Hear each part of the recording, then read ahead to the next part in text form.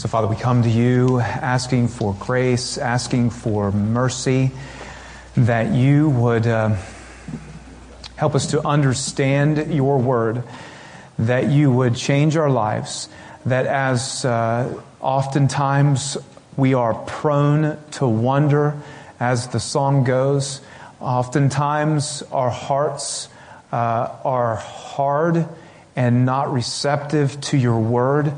And I pray, Holy Spirit, that you would break through and that you would use your word to do your work, knowing that it will not return void and it will accomplish the purposes by which you use it. And so we just ask that you would do so in our lives. Conform us to Christ. Help us to become more like your Son, Jesus, Father. And so we pray this in Jesus' name. Amen. You may be seated.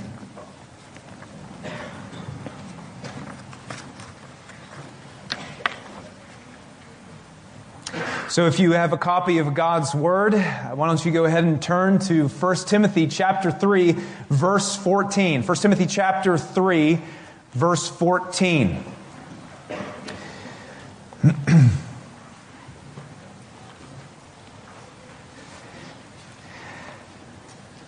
One of the teens came up to me in the 8 o'clock service, and we have a lot of teens in the 8 o'clock service, and I was very surprised. I was like, wow. I had him stand up for one thing, and I was surprised how many were there. And anyways, they came up to me and was just talking about how audacious of, they didn't use that word, how audacious of a claim that I was making here with my title, Becoming a Churchwide Youth Ministry. Someone thinking that I was getting ready to set up a gaga pit here in the middle of the auditorium. Some of you would be like, yeah. And some of you have no clue what a gaga pit is. It's a game. All right. So my objective here this morning is not to make everything in the church a game or an activity, though there is a purpose behind games and activities in youth ministry. I have a theology of games. And you might be thinking, you can make up a theology of whatever you want. I know, but I did. And so we have a purpose for doing those kinds of things, those kinds of activities. I just don't do them, but it has a purpose behind them. But anyway, so I want to just share how we can become a church-wide youth ministry. But before that, I just wanted to have just a little bit of interaction here with us this morning. Please tell me what holiday we are celebrating this Wednesday. Man, I didn't get Halloween. All right. All the other services, they said Halloween. Well, that's not the case right there. It's not Halloween. But I will take the candy. All right. But yes, for those of you who said it, Reformation Day. And for those of you who might not know what Reformation Day is, it's the day we celebrate the Reformation. Yes. Thank you. Reformation Day is that day when we celebrate, it's not necessarily arbitrary, the day, but in October 31st, 1517, Martin Luther took his 95 Theses and nailed it to the Wittenberg church door. And at that point, there was something moving during that era and during that time. And by God's providence, all the pieces came together for something tremendous to happen. The church, the people, got the gospel back. It was that day we celebrate the fact that no longer do we hold to this idea that justification, God declaring one righteous, because they are actually righteous. No. The Bible would teach that we are justified, declared righteous by God based solely on the work of Jesus Christ on the cross and His resurrection through simply faith. And faith, listen, key word, alone. not by what we do. And we are not made righteous by God and then declared just or righteous. But no, we are declared righteous based on Christ's work by faith. And we receive a righteousness that is not our own. It is Christ's righteousness applied to our account. By what we've done? No. By what He did. The only thing we had to do is put our trust in our Lord and what He accomplished for us. That is what we celebrate on Wednesday, not Halloween. Okay? Not Halloween.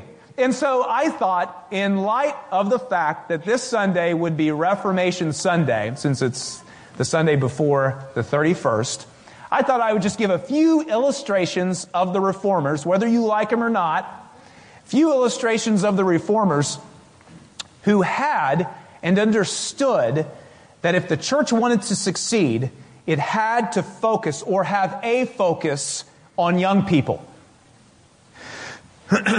Martin Luther, who was instrumental in starting the Reformation, as I've already said, when he nailed his 95 Theses to the Wittenberg church doors, said this about the youth. Quote, "If ever the church is to flourish again, one must begin by instructing the young." End quote.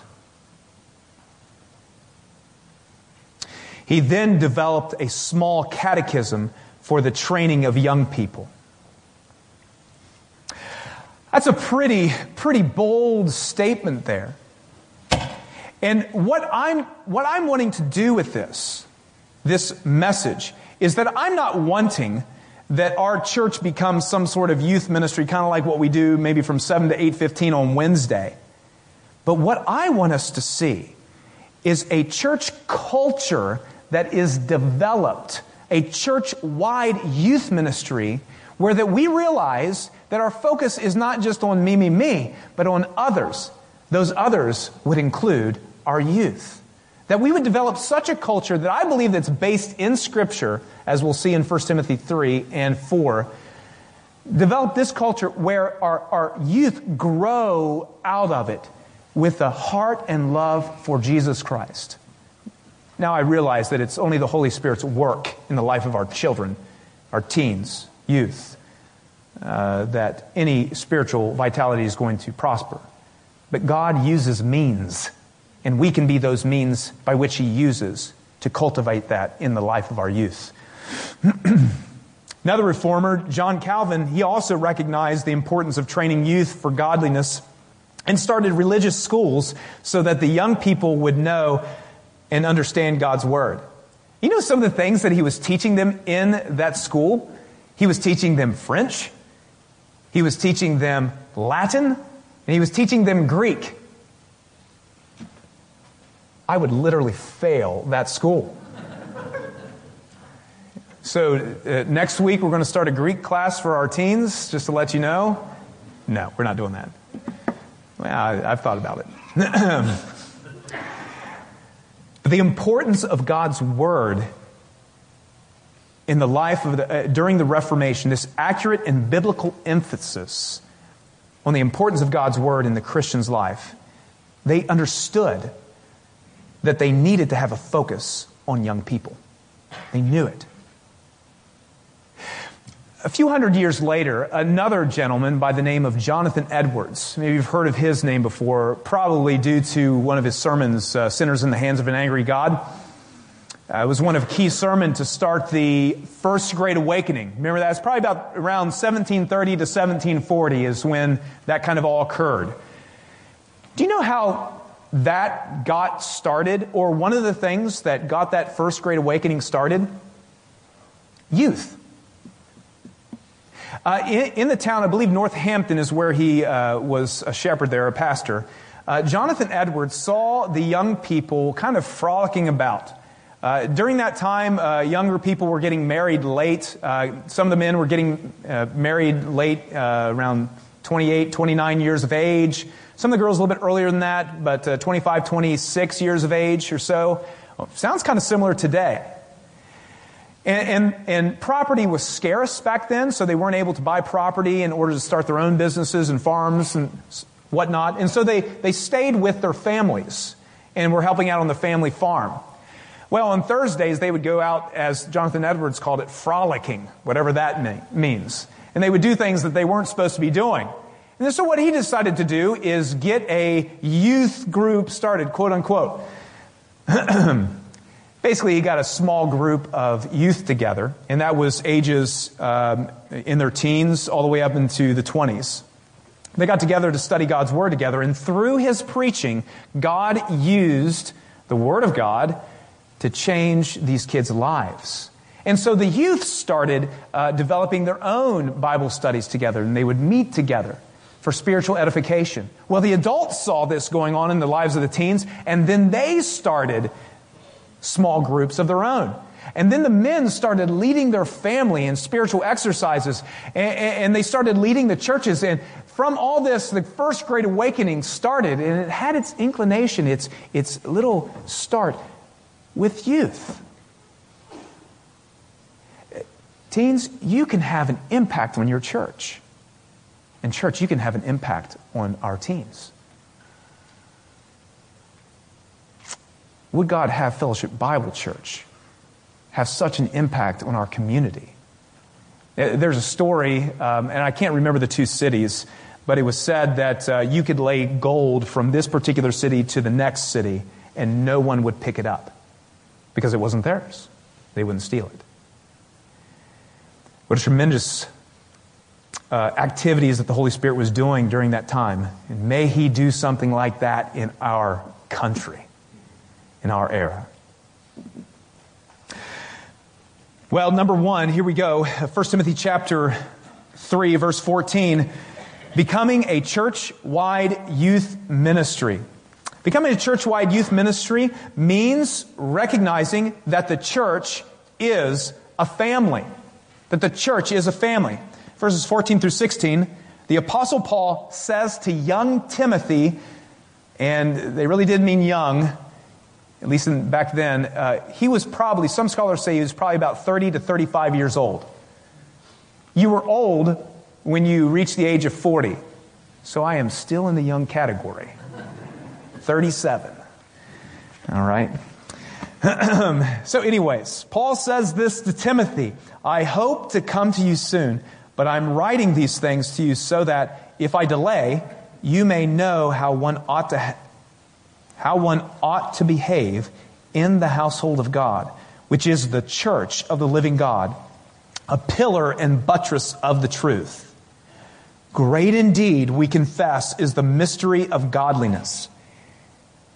He was manifested in the Spirit, manifested in the flesh, vindicated by the Spirit, seen by angels, proclaimed among the nations, believed on in the world, taken up into glory.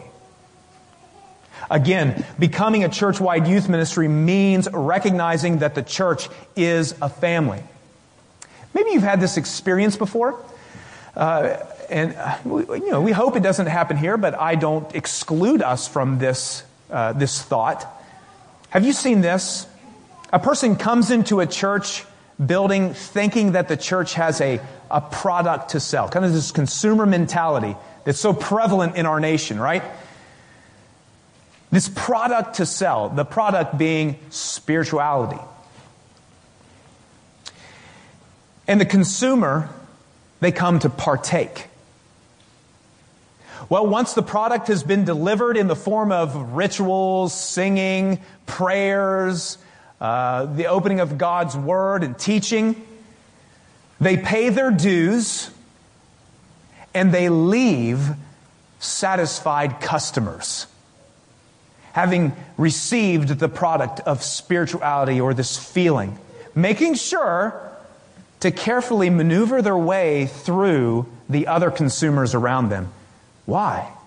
Because it's not about those other people, it's about them. This individualistic consumer mentality oftentimes plagues the church. But the Word of God does not describe the church in that way. It describes the church as a family. It describes it as a family. And I think even in here, Paul uses that phrase so that you might know, or one might know, how to act in the household of God. Now, Paul's not talking about the brick and mortar of the building that we assemble together in, just like we wouldn't say that our house is the family. Just imagine if you treated your family the same way some Christians treat the church. You treat your family as a product by which you consume, and it is all about you. You know, oftentimes we see that in our kids. When it's all about them, mommy and daddy come down hard on them. All right?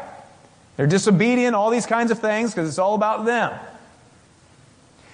In the husband and wife relationship, we have conflict, difficulty. Sometimes. Why? Because sometimes it's all about them. And we see the breakdown of the family because it becomes self-focused, individualistic, as opposed to how it should function as others-focused, serving one another, loving one another, being kind to one another, forgiving one another. Not saying this is easy, but this is how it should be, right?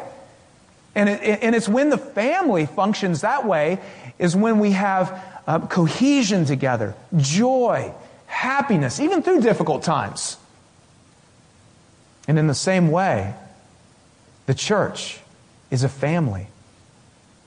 That the person to your right and the person to your left, if they have put their trust in the Lord Jesus Christ as their Lord and Savior, believing that He died for them, rose again from the dead, they are believers in Jesus Christ. And they are your brothers and sisters. Well, maybe not by blood, but we could make a case it's by blood, could we not? And I'm going to. It is only by the shed blood of Jesus Christ that you and I are placed in the family of the living God. And so in some real sense, we are blood brothers and sisters. By Christ's blood. That person beside you, they are truly your brothers. They are truly your sisters. And we need to treat this church as a family and not as a product to consume. So, when we come together, it's not about me. It's not about what I can get. It's about what I can give. Right? We know this, right? It's about what I can give, even now, presently. Now, Paul, I don't think, is necessarily talking about the church service. What I think he's referring to here is about how we are to conduct ourselves as Christians. So one here, in verses 14 to 15, he's asking, we are to act like the family. So for those of you who are filling in those lines, if you want to, we are to act like the family. And then he later on in this chapter, and really the whole book, he describes what it looks like to act like the family of the living God. So there'll be sometimes I'm just being goofy with my kids. They'll do something that's wrong or just goofy or something like that. And I will look at them and say, I always point with all my fingers because you never want to point back at yourself. So it's a politician right there. I say, Hensons don't do that. Right? Have you ever caught yourself doing that before? Yeah. You don't say Hensons, but Hensons don't do that. Right? Because in our family, we don't do that. In the same way with the living God, in the household of the living God, Christians don't do that. We are to act like the family. Number 2, under this, we are to be about the family's business. We are to be about the family's business. And you might ask, what is the family's business? Here we go, verse 16. Great indeed, we confess, is the mystery of godliness. And in this beautiful, poetic, maybe a hymn a confession from the first century. This is interesting here. It says this: He was manifested in the flesh. Who? What is this referring to? This would be Jesus. Our God came down, put on flesh. For what purpose? To be a ransom for many. To give His life on the cross, taking our sin, our punishment on Him, rising again from the dead. He did this for us. Vindicated by the Spirit. What is this referring to? This is referring to His resurrection. That Jesus, when He rose from the dead, through or by the Spirit, was vindicated or justified. What does that mean? It means this, that what He said during His life about Himself was true. And what He accomplished on the cross is now effective for you and I. And He's been justified through the being raised from the dead. He is who He said He was. And He did exactly what He said He was going to do. For me. Seen by angels. What is that? His ascension. He is now sitting at the right hand of God the Father. At this point, has been given all authority over to Him in heaven and on earth. And then we go on, and it's the description of what happened with this message proclaimed among the nations. Now, this free message of the gospel, this free grace that is extended to us, is now proclaimed to all nations. Black, white, poor, rich, different nationalities, different religions. This gospel is being proclaimed to every single person, being proclaimed to the world. Doesn't matter who it is. And then we see the effects of this proclaimed message to the world, believed on in the world. All kinds of people are believing this. It doesn't matter who they are. All are believing these things. This message. And lastly here, we kind of revert back to His ascension, taken up into glory. Maybe to remind us of Matthew chapter 28, verses 18 to 20, where Jesus said, all authority in heaven and on earth has been given unto me. Go, therefore, and make disciples of all nations, baptizing them in the name of the Father and of the Son and of the Holy Spirit, making sure to teach them to obey all that I've commanded. And lo, I will be with you always, even unto the end of the age. Reminding us that our mission, our business, is going to be very successful. So what is our business? It's the gospel. The gospel is the family business. So you might ask yourself, okay, Pastor Mark, what does this have anything to do with about a church-wide youth ministry?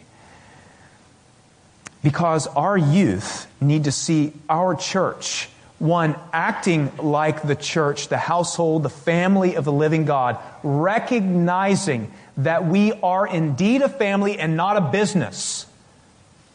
And that you and I, we're about the family business of proclaiming the gospel, making it known.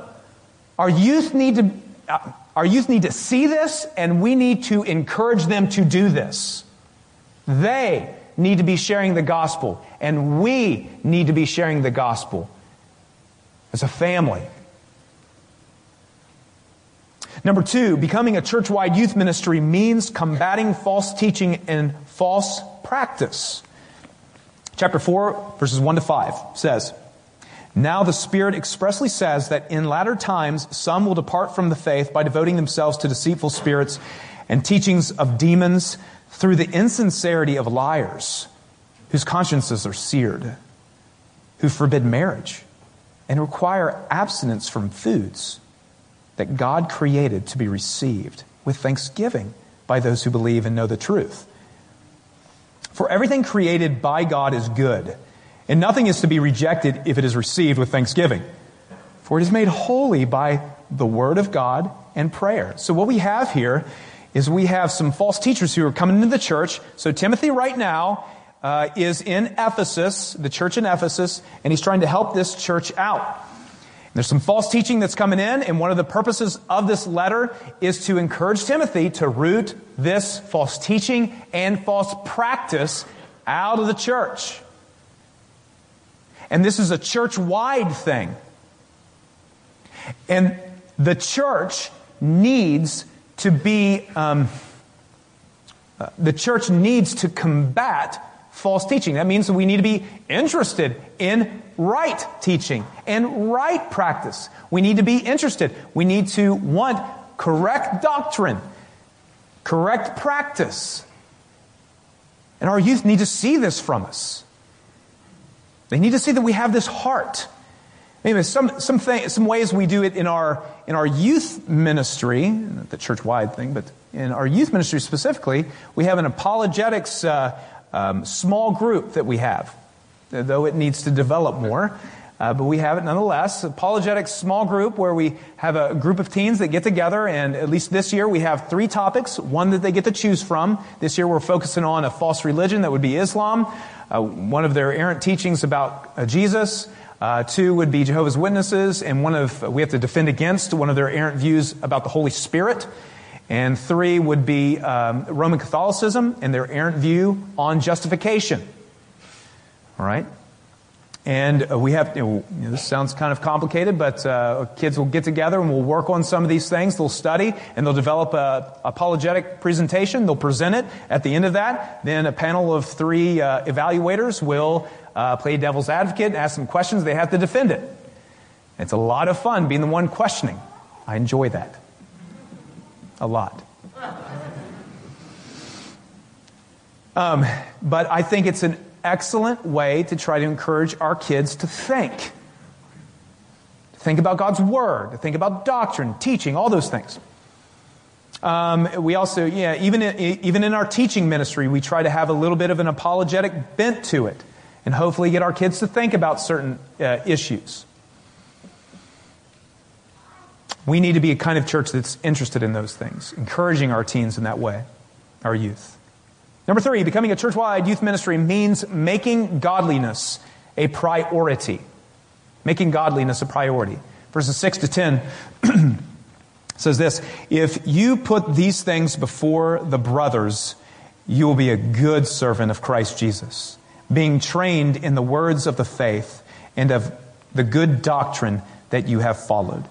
Having nothing to do with irreverent, silly myths, rather train yourself for godliness. For while bodily training is of some value, godliness is of value in every way, as it holds promise for the present life and also for the life to come. The saying is trustworthy and deserving of full acceptance. For to this end we toil and strive, because we have our hope set on the living God, who is the Savior of all people, especially of those who believe." So becoming a church-wide youth ministry means making godliness a priority. One of the phrases here in verse 8 oftentimes is used, the word training, I believe, is that word that we get our word gymnastics from. So it has the idea of effort, training, maybe athletics, and maybe Paul has this in mind when he's writing this section here about athletics. It might also be about asceticism as well. But oftentimes he says, bodily training, maybe the health of your body, those kinds of things. Those are important. Those are good. Those are good. But what's more important? What should we be all about? Godliness. Why? Because it has value in this life and the life to come. My 32-inch waist that we all want, right? Maybe ladies want a little bit smaller than that. I don't have a 32-inch waist, but it's not going to help me much in eternity.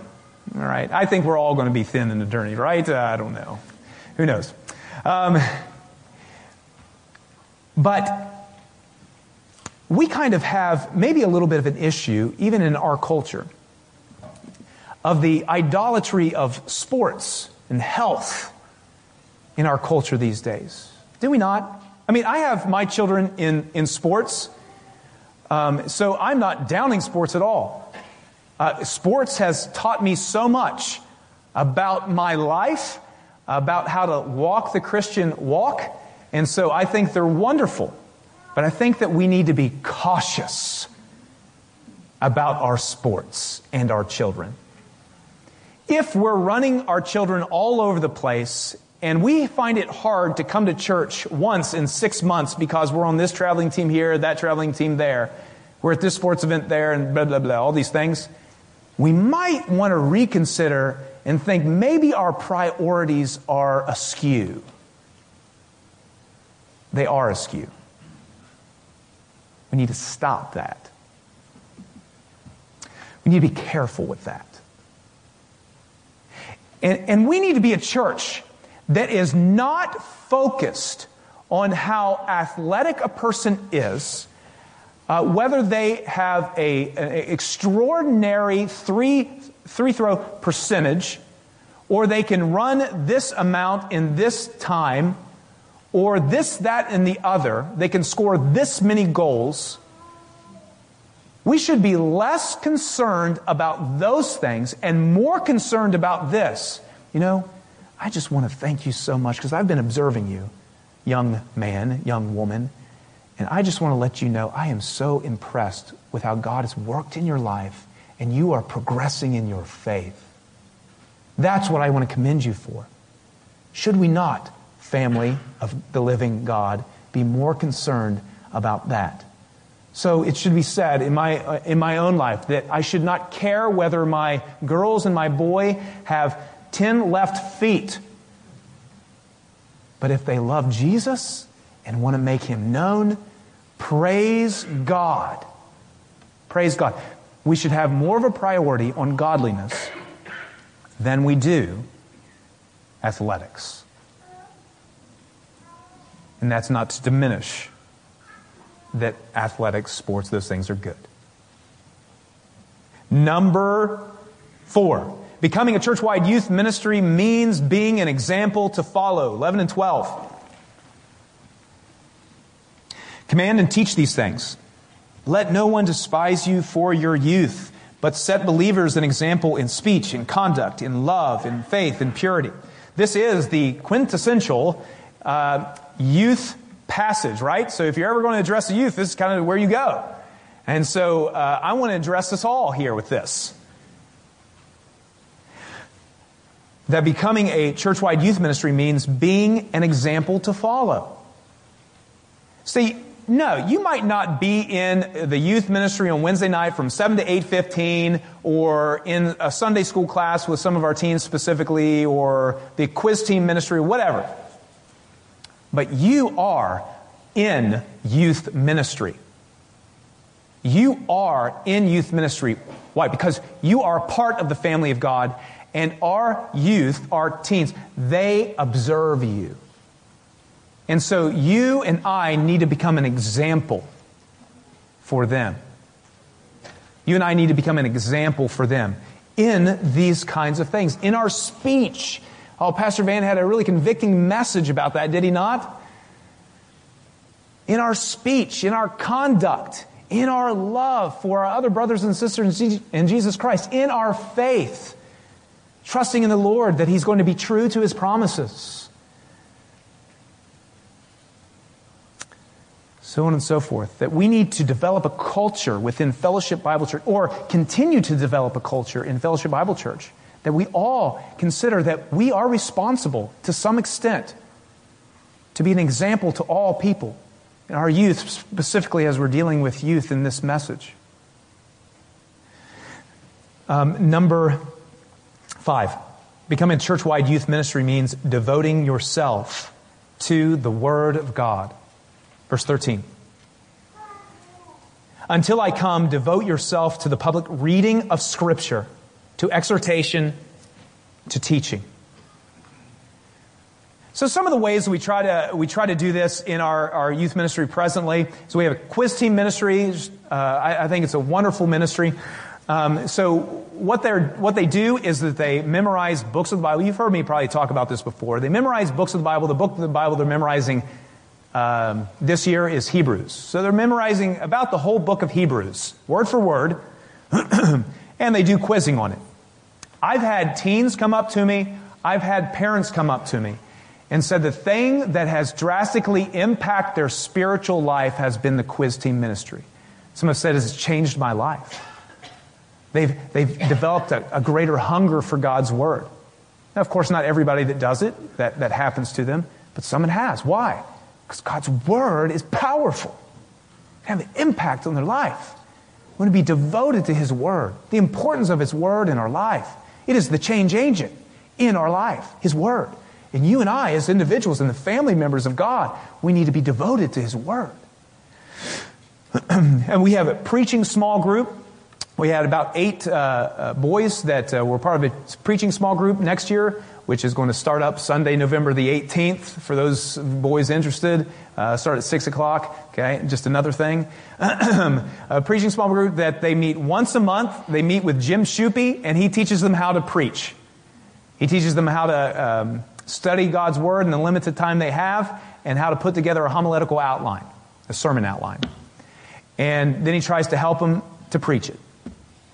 If I could, I would command all of our boys and make all of our boys do that. Tempted to. All of our boys in here, you should do that if you're able to. Do it. Every Christian should be able to take a passage of Scripture, study it, and then share it. Teach it. And this just be a good opportunity. So anyways, we also have teaching opportunities for our teens. We go on mission trips or ministry trips, and we try to get them to be the teachers at our VBS. Kind of like this August when we went down to Beckley, we had the teens, they were teaching the VBS. And also opportunities in Sunday school, we try to encourage that. I'll have a little bit there. As I shared a couple illustrations of some Reformation people, I wanted to share one more with you. Maybe you're not as familiar with this person. Her name is Lady Jane Grey. She's famous for being the 9-day Queen of England.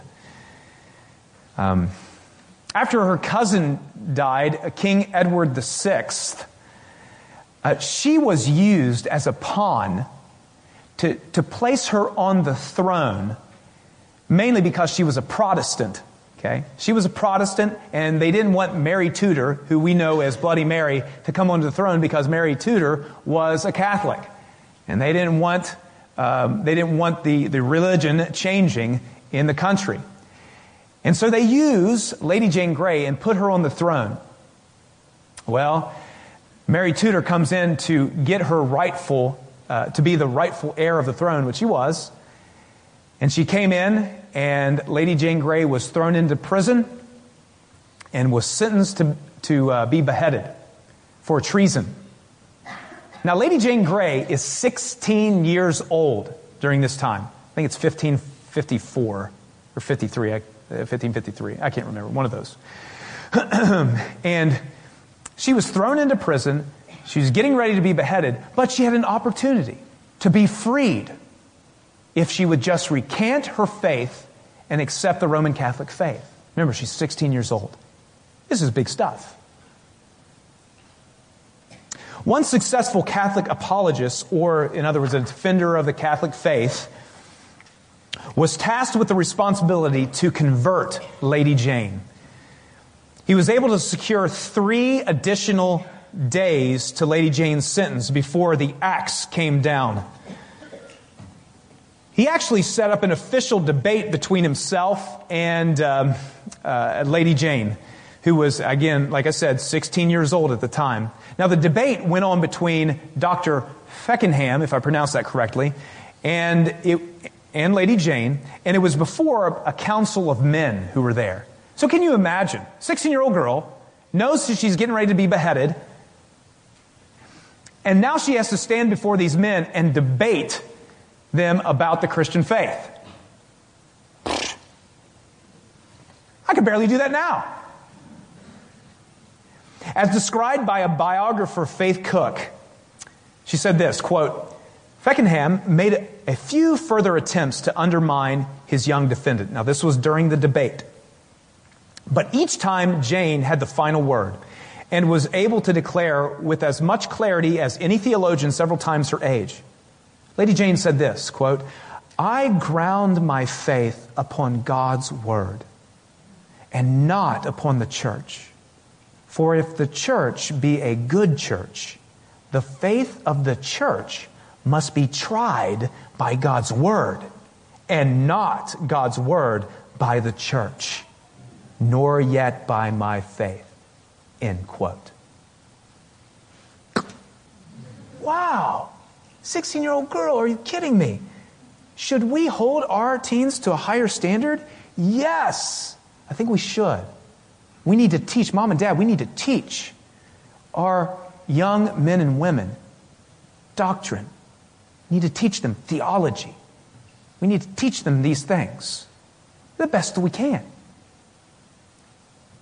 I understand this was a different circumstance, and she was being trained to be a queen. There was different education standards and things like that during the time. But I think we should push and encourage. Well, the debate ended, and at Feckenham's dismay, Lady Jane did not recant her faith, even though freedom would have been secured for her if she did. Faith Cook goes on to describe their departing words to one another. She says this, quote, "Yet even at so grievous a moment, Jane did not surrender her sense of spiritual values. For when Feckenham took his leave that day, complaining of her obstinacy and saying that they must part in this world, but would never meet in the next, Lady Jane replied thus, 'True, it is that we shall never meet except God turn your heart.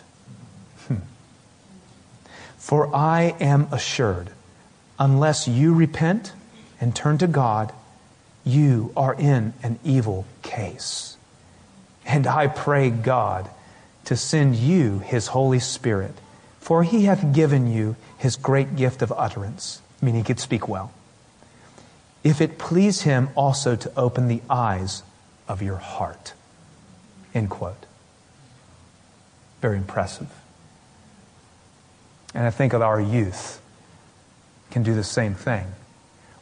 Oh, would it be true that Fellowship Bible Church would be used to develop a culture of youth ministry, recognizing that we're a family and we should be concerned about each other. Develop such a culture that our youth, when they grow up out of here, that they could stay, if by chance they come to a situation like this, they could stand firmly on God's Word and say, "No, I trust in God and God alone and in what His Word has said." Number 6, becoming a church-wide youth ministry, last one, means using your spiritual gifts by serving the church. Verse 14 here says, "Do not neglect the gift you have, which was given you by prophecy when the council of elders laid their hands on you." So we need to use our spiritual gifts by serving the church. God has given you a spiritual gift, Christian, and we need to utilize that gift in the service of the church. And our youth need to see you do that. And we need to encourage our youth to use their gifts. Now, they're developing their gifts right now that the Holy Spirit's given. They can do things. They can serve. They do wonderful. And I want to commend all you youth here. You do an awesome job in serving the church. And I see God working in you and developing the gifts and abilities that He's given you. Wonderful to see many of you here playing the cello, different instruments, violin, piano. Love to see that. I want to encourage that. Thank you, Hector, and all those who participate and help and encourage on Tuesday nights our youth to play. Just wonderful, wonderful. Even if we have, I've heard Keith Baker say, hey, if you have a teen that's really interested in audio video, he would love to talk to you and get you back there doing video. Okay? Different things. So let's use our spiritual gifts. Well, so those are some things right there that I think that we get here. And it's basically, what are we doing? It's just being the church. That's all I'm asking. That's what a church-wide youth ministry is. That we're being the church. We're recognizing we're family members. That we're concerned about each other. We want to see the spiritual progress in each other's lives. We're not about consumer. We don't have this consumer mentality where we come to get this product, throw our dues, and then head on out. No, we're about each other. And if you're not like that right now, I encourage you to think about that and consider. Change your mindset, because it's a wrong mindset to have. You need to be about the family business, proclaiming the gospel. We need to combat false teaching, false practice. We need to make godliness a priority. We need to be the example that others can follow. We need to be devoted to God's word. We need to use our spiritual gifts. So I'm basically saying we need to be the church. That is a church-wide youth ministry. That's a church I want my children to grow up in. And may God use Fellowship Bible Church to send these kids out into the harvest field, to impact lives for Christ, to be a solace to other churches. That's what I want. I want to see young men here grow up to be pastors. I know not all of you will be. That's fine. I want to see young men and women go into the mission fields and give their life for Christ. I want to see our young people recognize that I'm about the family business, and my occupation is not the end goal of my life, but my occupation is a means to proclaim the gospel in an appropriate fashion. That's what I want to see happen in our teens' lives here. And I hope you do as well. And may it be so. May it be so. God used Fellowship Bible Church in that way. So how can you do something? I just laid a few things down. There's many others. This isn't a complete list by any stretch of the imagination. Pray for your teen. Pray for our teens. All right? Pray for our teens. There's some things there to pray for. There's many other things to pray for. You can consider serving in one of our youth ministries. Okay? Talk to me if you'd like to just help out in any way. Love to talk to you about that. Doesn't mean you will, but love to talk to you about it. You can make it a point to get to know some of our youth. Whoa. Be careful there. Okay? Do you know that our teens are more scared of you than you are of them? It's true. Let me help you out. This is a challenge. Do you know how? This is how I start all with conversations. Hello. Man, I tell you what, it goes from there. Butt into their groups. You see them hanging out there. They're just in the way all the time, in the foyer, making noise. Okay, instead of just simply doing the shush or be quiet or get out of the way, go in there, butt in, and get into their conversations. Say, hey, what's going on? Talk to them. That's what I do, but that's just me. Get to know them. Ask them questions about their life. Share with them some things about how the Lord's working in your life once you kind of develop a relationship with them. Talk to their mom and dad and ask them how you might be able to pray for their teen. Talk to their mom and dad. Ask them how you could pray for them in relation to their teen in general, how they're dealing with them. That would be a huge, huge help. You can give towards some of the youth events. We have families that have like 100 kids in the youth group right now. Give or take 100. And it's expensive sometimes. We go on trips, retreats, IFCA youth convention, those kinds of things. And it costs a lot of money. If you have the means and you have an interest in it, well, give to some of those events so to help out some families so that their kids can participate in these things. That'd be a huge help. You don't have to, but it's just a thought. Number 5, you can give a teen an encouraging word. It means you'd have to talk to them. You can give a teen an encouraging word. I just want to remind you or let you know that that's how God totally redirected my life. An older man that I respected came up to me and just said one sentence. I think you should do this for the rest of your life. Whatever it was. And my wife would tell you, I don't cry. But I was just an absolute blubbering fool after he said that phrase. It just gripped my heart. God used it in a special way and just totally redirected my life. You can have the same impact on the youth in our church. So this is what I'd like to do real quick before we dismiss. I'm 3 minutes over right now. I'm sorry. I would like I'm not going to ask you to say anything. I know it's embarrassing. I know you don't like to be pointed out, but I'd like all the teens to stand, all the youth, 12 years old to 18 years old. That's kind of what I'm focusing on right now. I know, Sophia, stand up. With Andy, she's right beside you. Go ahead and stand up. Yep. Okay. So, praise the Lord. All right. Okay, this is what I would like for you to do. Oftentimes, they probably always sit in the same place. Creatures of habit, right? I want you, those who are around, I would like you to consider just picking out one of these teens and making it your mission to pray for them either for the next couple of months or for the whole year. And I would encourage you to get to know them. It's funny, isn't it? Because you have people around you that you sit next to all the time you never talk to. We should try to talk to them too. And just remember, those who are sitting beside those people, they forgot your name. So don't feel offended when they ask your name again, okay? So pray for them, pick one out, pray for them, get to know them, talk to them, ask them questions about themselves, all right? That would be wonderful. So this is what I want to do. I just want to pray for you guys standing right now, and then when I'm finished praying, we're all going to stand together, and then I'll close us in a word of prayer, and then we'll be dismissed to go home and eat, all right? Let's pray. So, Father, I thank you so much for these young men and women that are here.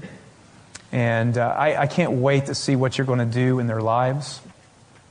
I pray, Lord, that you would cause them to love your word, hunger after your word, that you would cause them to desire to grow in holiness, to become conformed to the image of Jesus Christ.